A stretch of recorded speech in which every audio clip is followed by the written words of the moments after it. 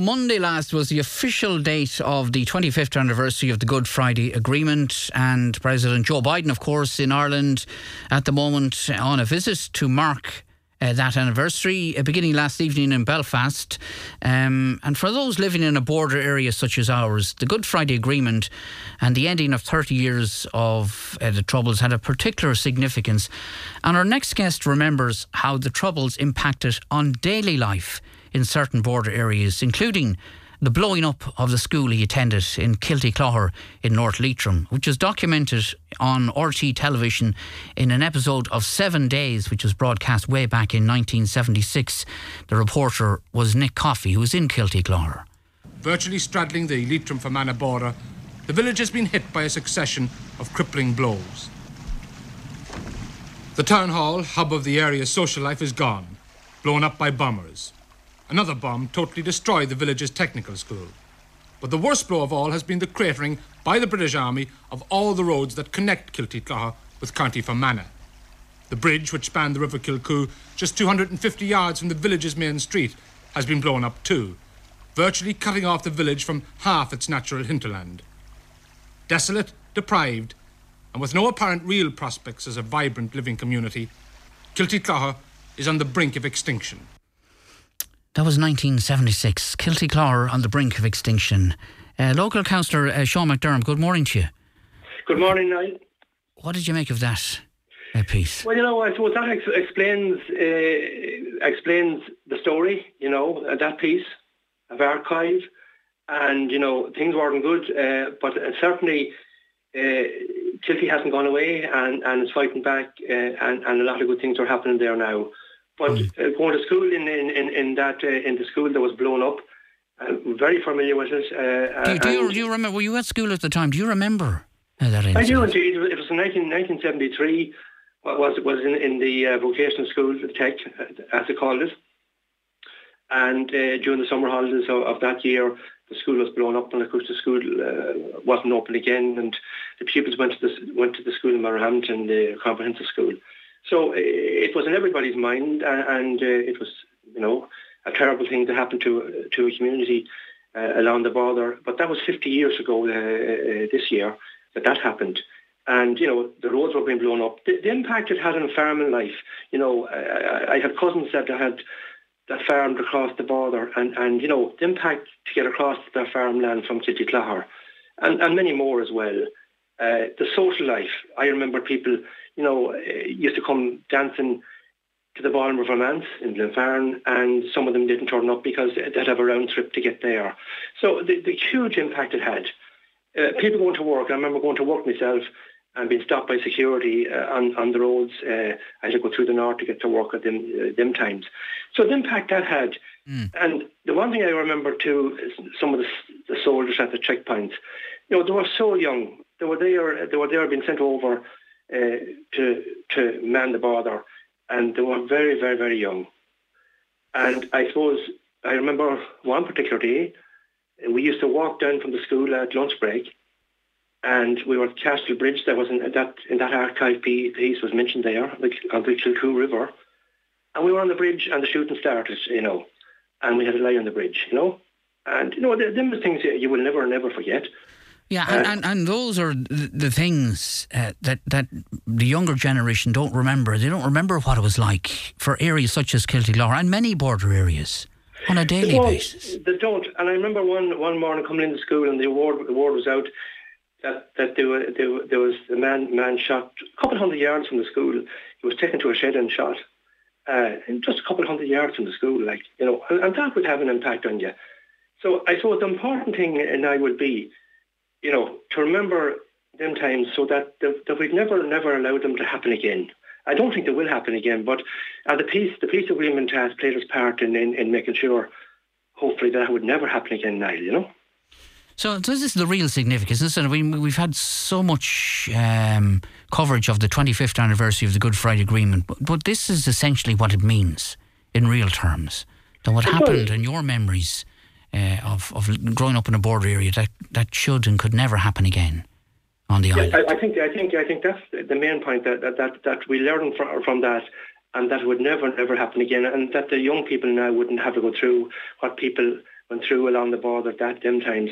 And of course, it probably the further down you went down into Northern Ireland, it was more. There was more deaths. There was more tragedies down there. But the ones that I highlighted along the border, and there was a lot more too in that area as well that went on down through the year. So it had a huge impact on villages like Kiltyclogher. And I remember being at school, and indeed a former councillor, the late councillor Tony Ferguson, was teaching in that school in Kiltyclogher, and when the school was blown up.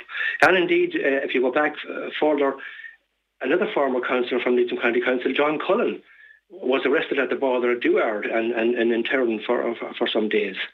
And so the impact of it was having on life along the border, it was a tragedy.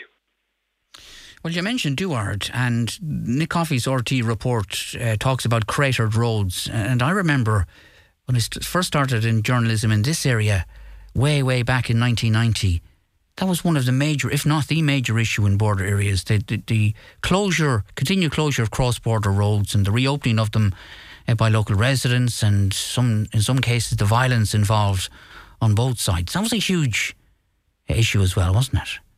It was indeed, and I remember I remember them day as well, because being at school, the roads were created, and of course they were being filled in at the weekends, and I wasn't that fond of going to school, but when you were upstairs in the school, you could look out on a Monday morning and see the army hovering around in the north, getting ready to blow the roads up again, So they were memories, from my school days, Right, okay. But as you say, you mentioned the effects on the farming traditions, and indeed the social life of the area as well. These are all very, very quickly forgotten as the years pass by, are they not, Councillor? Well, they are forgotten, I suppose, and I suppose the fact that there's a space of time now since that type of activity that was happening along the border. We have, I suppose, put it to one side, and I don't think we ever want to see it happening again. And I don't think the young people will ever get involved in some of the tragedies that was taking place along the border, and how it changed people's lives. And it had an impact, to be quite honest. But look, that's behind us now, and to see Joe Biden coming here this week and going to the north, going to the south, that's all part of peace building, along with that Good Friday Agreement. Josephine White is with us online I think I remember talking to Josephine a couple of years ago in Kiltyclogher. But you're a former teacher yourself in Drumcairn, Josephine, is that right? Yes, Niall, a former teacher in Drumcairn. I had moved in 1970 from Ballinamore to Drumcairn when I got married. And I was home economics teacher in Drumcairn. And it was very much under the old system of vocational education, and we shared schools and shared stuff like that.